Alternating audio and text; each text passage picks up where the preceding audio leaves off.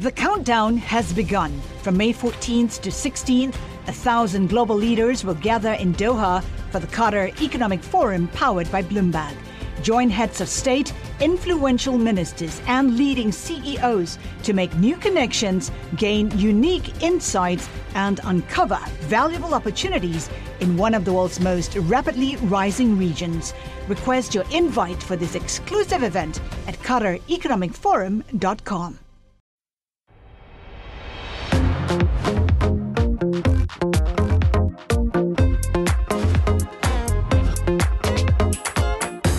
Hi, everyone. You're listening to Bloomberg Studio 1.0. I'm Emily Chang. Today, we are talking about Qualcomm, a company with products that touch the lives of billions of people around the world. It's the biggest maker of chips in smartphones. It's expanding to cars, and it is at the forefront of delivering 5G networks of the future. But if you ask an everyday person what Qualcomm does, you'll probably get a blank look. That said, Qualcomm has been in business headlines almost constantly over the last couple of years. First, because of its bitter dispute with Apple, which is Qualcomm's biggest customer. Then, of course, the White House killed a hostile takeover of Qualcomm by Broadcom, which would have been the largest tech deal in history. And in the midst of a trade war, China effectively killed Qualcomm's takeover of another chipmaker, NXP. All of this has set up tough challenges, or perhaps you might think of them as new opportunities for Qualcomm's leadership. Joining me on this edition of Bloomberg Studio 1.0, Qualcomm CEO Steve Mollenkopf. Steve, thanks for being here. Happy to be here. You made it, being I here. did. I know you have a few things going on. You're in bitter lawsuits with Apple around the world. You fended off a hostile takeover of your company. You had a failed deal this past year. What'd I miss? Well, you haven't missed anything. I mean, it's been interesting. I would say that we are at the center of a lot of key technology, which tends to make us both interesting from a partner point of view. We don't tend to do anything small. It tends to be. But it also, when I look at it, I say this year, if anything, proved kind of the importance of the technologies that we work on. So, would you have taken the job if you'd known all the complex situations you'd be dealing with? Yeah, I mean, look, if I've been at the company for about 24 years, a little bit over 24 years. When I became CEO, it was very clear that we knew what are we going to do next. And so a lot of these things were issues that we knew about and we had to deal with. And, we're knocking them off the list. And, so you had an inkling it was going to be a hard few years. Yeah, but I think anytime you're in a technology company, you have to be prepared for ups and downs. And sort of what you tend to do as a CEO is, I think, live your life kind of further out in the future than where you're living, because you're betting on big technology moves. You're always going to be an optimist, otherwise you wouldn't remain in the industry. Or couldn't. Correct. And then you just know you have to work through some near-term issues to get to these long-term big changes. So how have you evolved as a leader the last few years? I know you told the New York Times you're very tolerant of uncertainty. I'm very tolerant of it. I think you have to be. But I think it's been interesting to have the ability to lead the company through these periods of time. If you look at the public, what people think about what goes on in the company, majority of the company is focused on products, focused on driving 5G. And that tends to be the job of the senior group, and certainly the job of the CEO, is to remove the other things so that the majority of the company can work on those things that really drive the long-term value. And you certainly know what that is like. You've been working at Qualcomm for 24 years. You started off as an engineer. Yep. Bring me back to the early days and just how different the world was, technology-wise, then. Yeah, so when I started at Qualcomm, this was before digital cellular.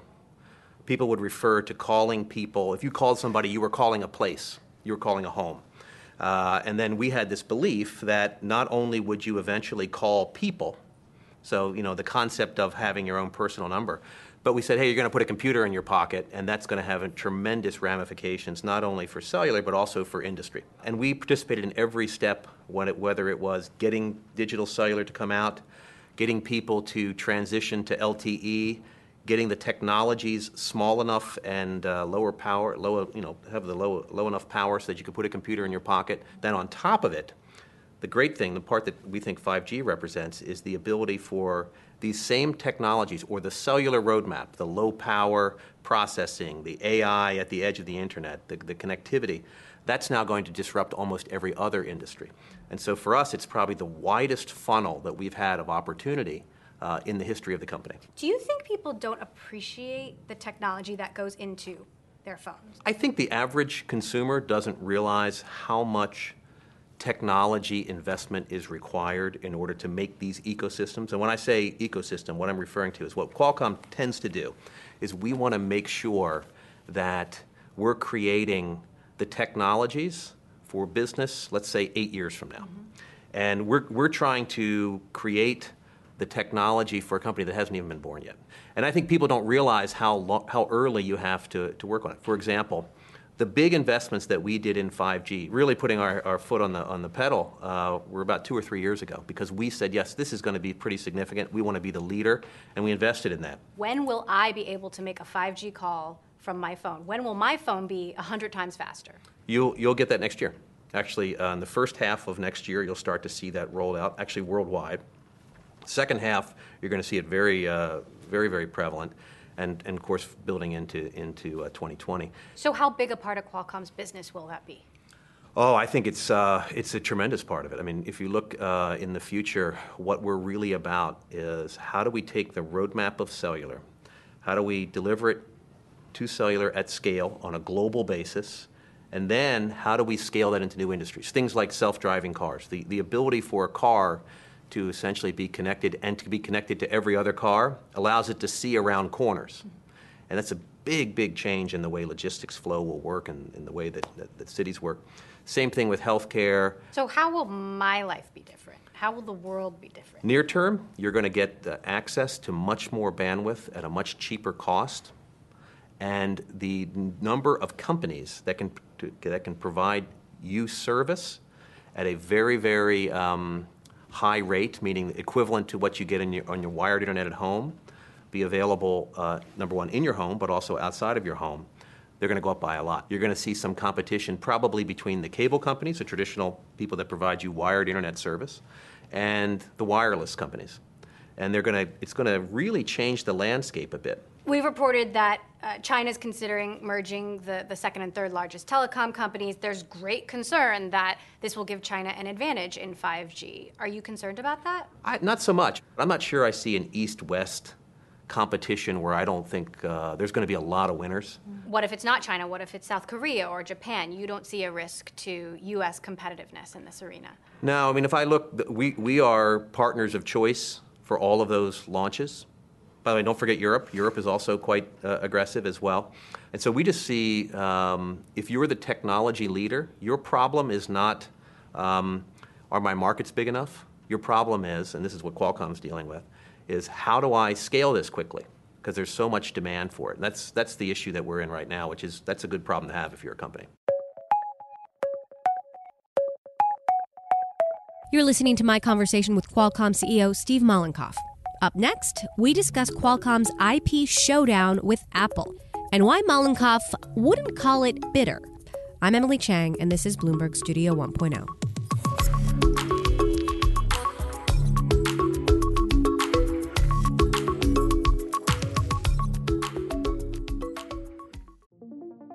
What could you do if your data was working for you and not against you?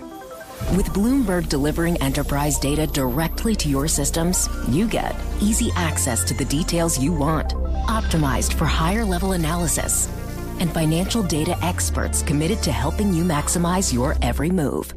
Our data is made for more, so you can show the world what you're made of. Visit Bloomberg.com/enterprise data to learn more.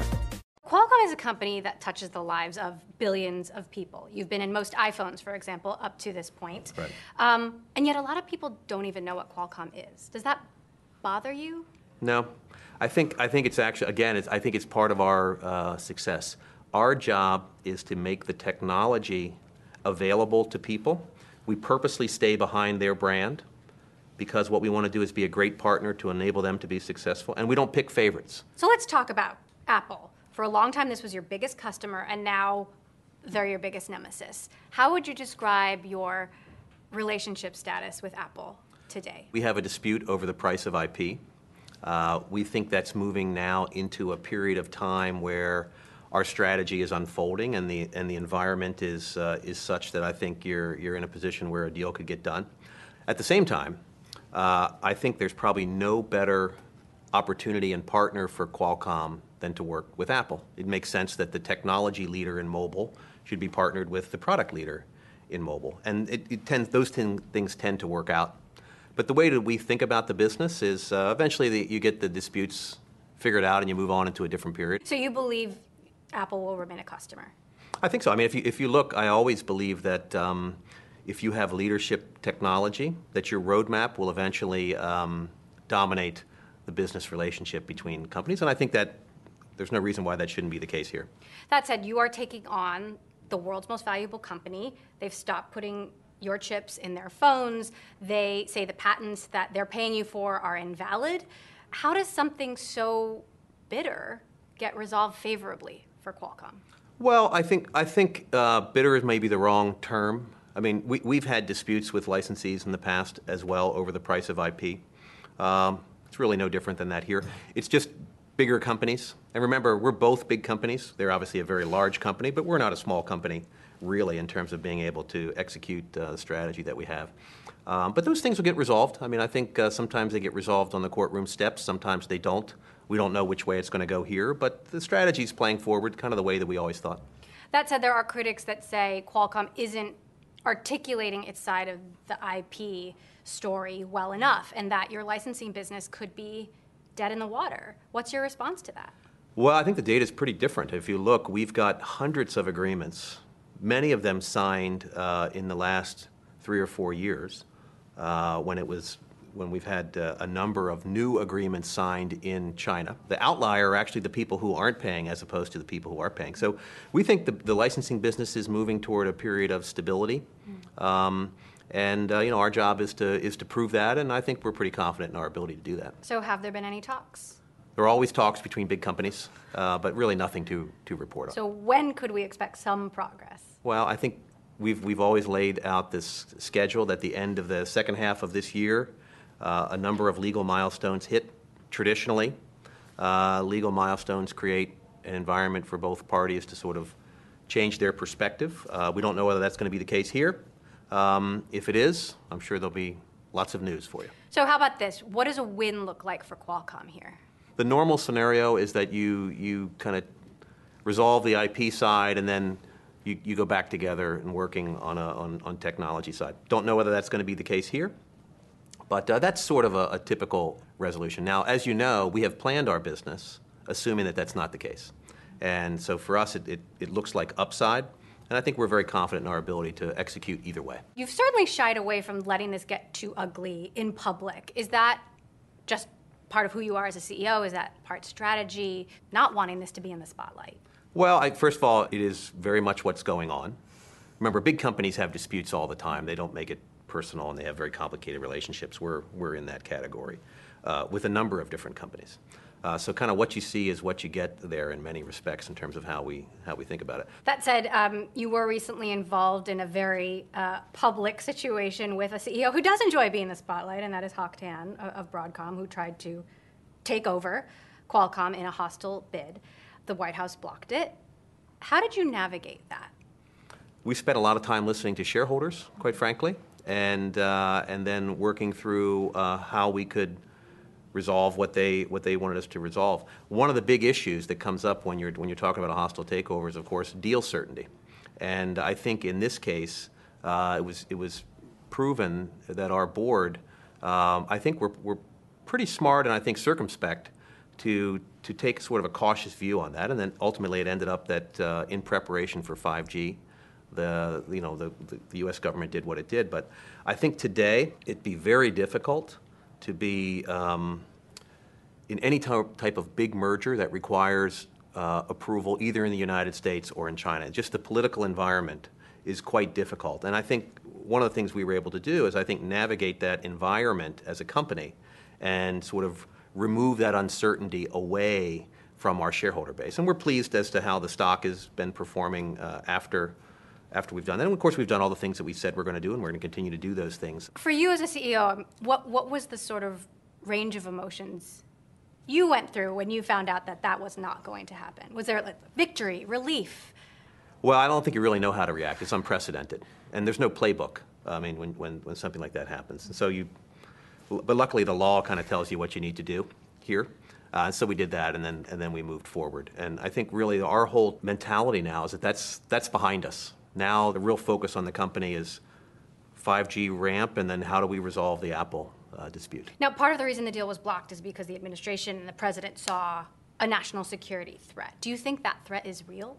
If you look worldwide, Qualcomm is a leader in 5G, and I think they wanted to make sure that maintained. But quite frankly, I'm not sure anybody really understands everything that happened there. Then there was the flip side, and Qualcomm tried to buy NXP, $44 billion bid. You waited 2 years for approval. This as trade tensions continue to escalate. The Chinese government never said no. They just let the deadline lapse, and the deal was effectively dead. How big a blow was that? You know, it was, we kind of moved beyond it. I think we've been very, we were very clear. In fact, I was very clear in terms of what we were going to do, and it played out not the way we wanted originally, but I think we moved beyond it and did the right thing as a company. Now, there's really no dramatic change, at least our evaluation, anybody's evaluation, of the M&A actionability between, in China, between now and probably since the end, till the end of the midterm elections in the United States, so in November timeframe. So what we decided to do was remove the uncertainty for our shareholders, remove the uncertainty for both companies, and move on. And it's proven to be the right decision, at least for us. That said, the Chinese government has sort of left the door open and doesn't seem to want to take responsibility for ending the possibility of this deal happening. Do you think it could still happen? No, I mean, we have, the merger agreement has been terminated by both sides, and so it's not happening. But I would just remind you, I think it was actually handled pretty skillfully by all parties. I mean, we feel that our relationship with China is as strong as it ever was. It never became about Qualcomm versus China or the other way around. What it really was is we had bad timing in terms of showing up in the middle of a large geopolitical issue. Sometimes those things happen, and you have to decide to move on, and that's what we did. Given the business that Qualcomm does around the world, do you think a trade war is good or bad for the United States? And is it good or bad for Qualcomm? Well, I would say any time that there's an issue like this, I think any industry would tell you they prefer to have it resolved. We're somewhat insulated, or we don't have as much impact of tariffs that other people would have. But that being said, we always like to have a stable environment between China and the United States, and we think we'll get to that point, and our business will be strong either way. Could the moves the president is making lead Chinese handset manufacturers to make their own chips? That's not what we're seeing. What we're seeing is actually that the big trend in China is that the Chinese manufacturers want to be global players. Anytime there's a technology transition, people try to exploit that and go internationally. That brings them closer to Qualcomm versus farther away. There's been some turnover on the board since the Broadcom saga. What is the mandate to you from the board? Drive 5G, resolve the few remaining license disputes, and to really take advantage of this opportunity that's coming along with everything being connected. And we've had a lot of turnover in the board, and I think moving it in a direction which I think is quite healthy, and looking forward to driving that mandate. That was Qualcomm CEO Steve Mollenkopf. Up next, we discuss yet another challenge ahead, the former CEO trying to take the company private. Will life at Qualcomm ever return to normal? I'm Emily Chang, and this is Bloomberg Studio 1.0. Stay with us.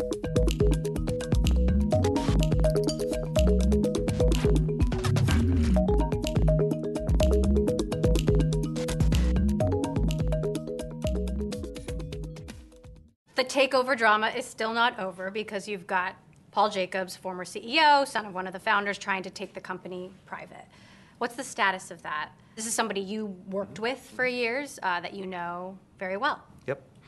We haven't heard anything, actually, so it's been pretty quiet. And of course, if anybody came up with it, with an offer, Paul or someone else, of course, we would listen to it and give it care. But we haven't heard anything. So do you talk with him on a regular basis, or are you still engaged with him? No, he's left the company, so it's we really don't have those type of conversations. But if there was a need for one, of course we would.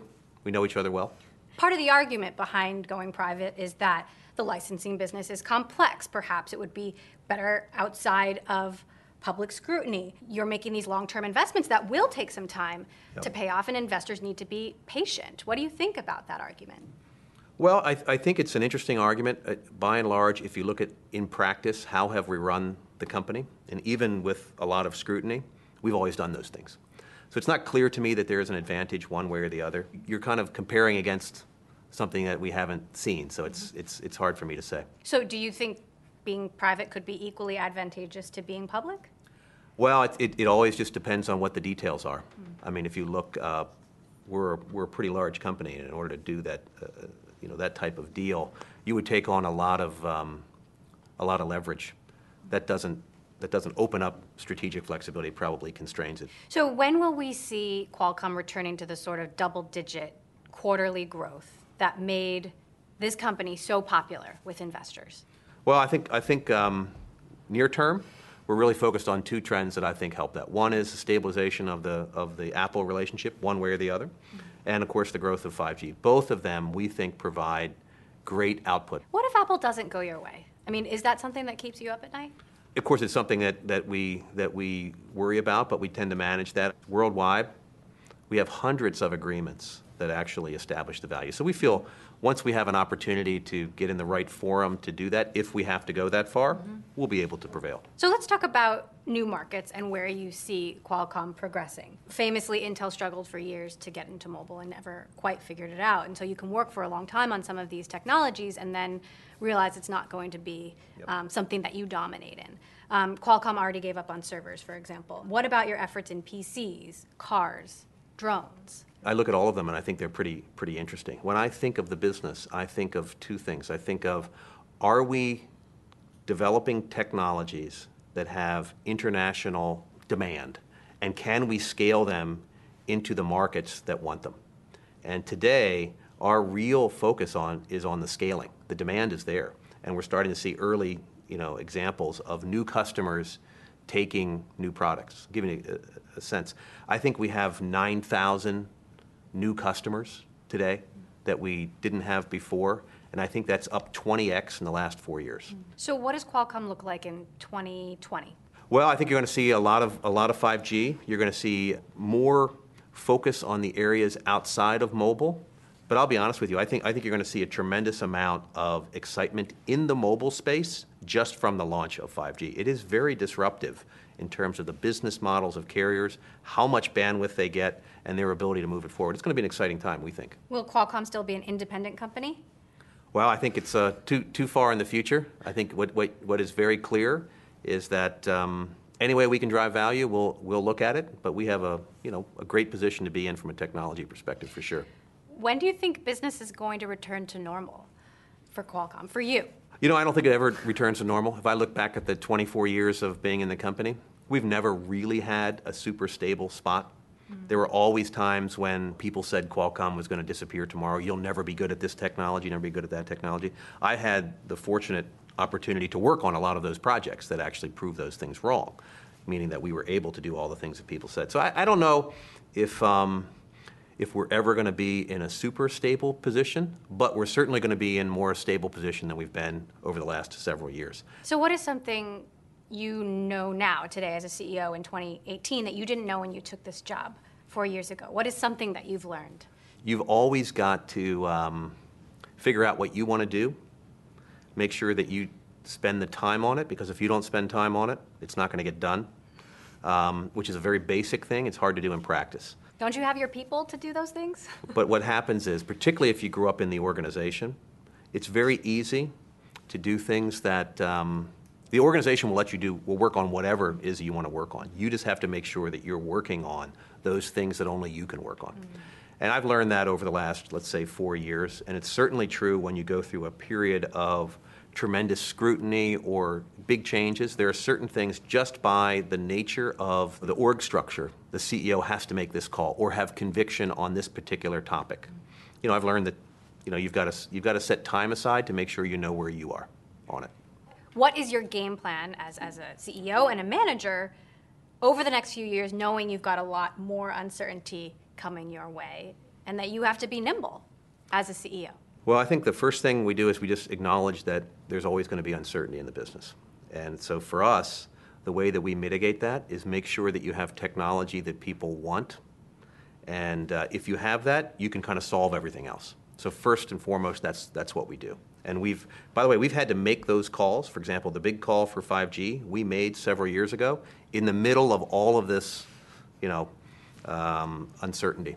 This will not be the last call that we have to make. I mean, the technology roadmap will continue. We got to make sure that we're the leaders moving forward, and we'll continue to do that. That actually is the fun part of the business, and we're looking forward to it.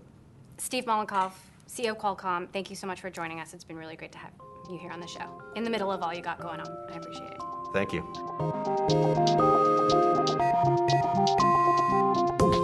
Bloomberg Studio 1.0 is produced and edited by Kevin Hines. Our executive producer is Candy Cheng. Our managing editor is Danielle Culbertson. This episode was produced by Edward Ludlow. I'm Emily Chang, your host and executive producer. This is Bloomberg.